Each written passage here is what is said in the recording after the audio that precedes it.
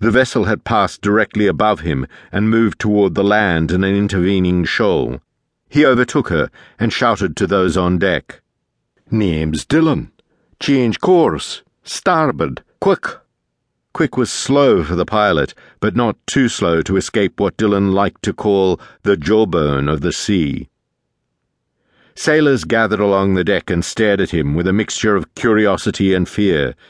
He knew that the Romans hated the sea, particularly beyond the Pillars of Hercules and their own Mare Nostrum with its pharos and fortresses.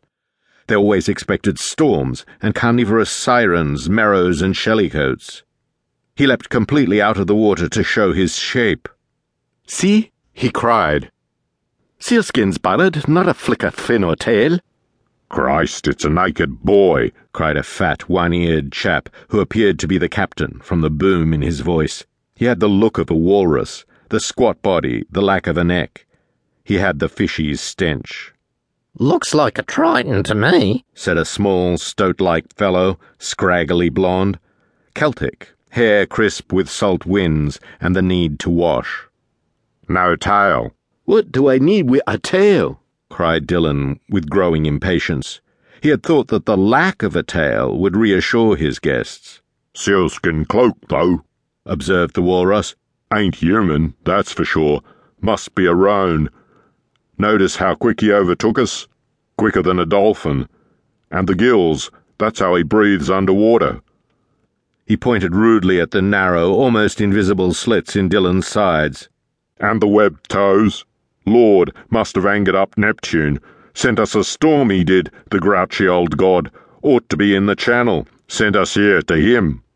"And you a Christian?" The stoat cawed like a gull gloating over a fish. "Old one's still about making mischief, like him. What'd you say he was? Demon for sure." "Roan. Never met one before. Heard, though. Folks say they're a friendly race. Kind to strangers. Domestic. Love the babies. Bounds to them. Always a building. Live in coracles roofed with reeds. Fish for a livelihood. Stay close to home. But if you make one mad, watch out. Strong as a cyclops. Teeth like a bear trap." "Gonna invite me aboard?" He was not in the least cold. He was never cold. But he wanted a conversation which included him. He could have told them at once that he was hospitable, unless compelled to tread water while strangers discussed him like a slave on the block. A skinny rope ladder slithered into the water. A sick snake, he thought. "Dinna need that," said Dillon, who sprang with a flourish of showmanship onto the deck.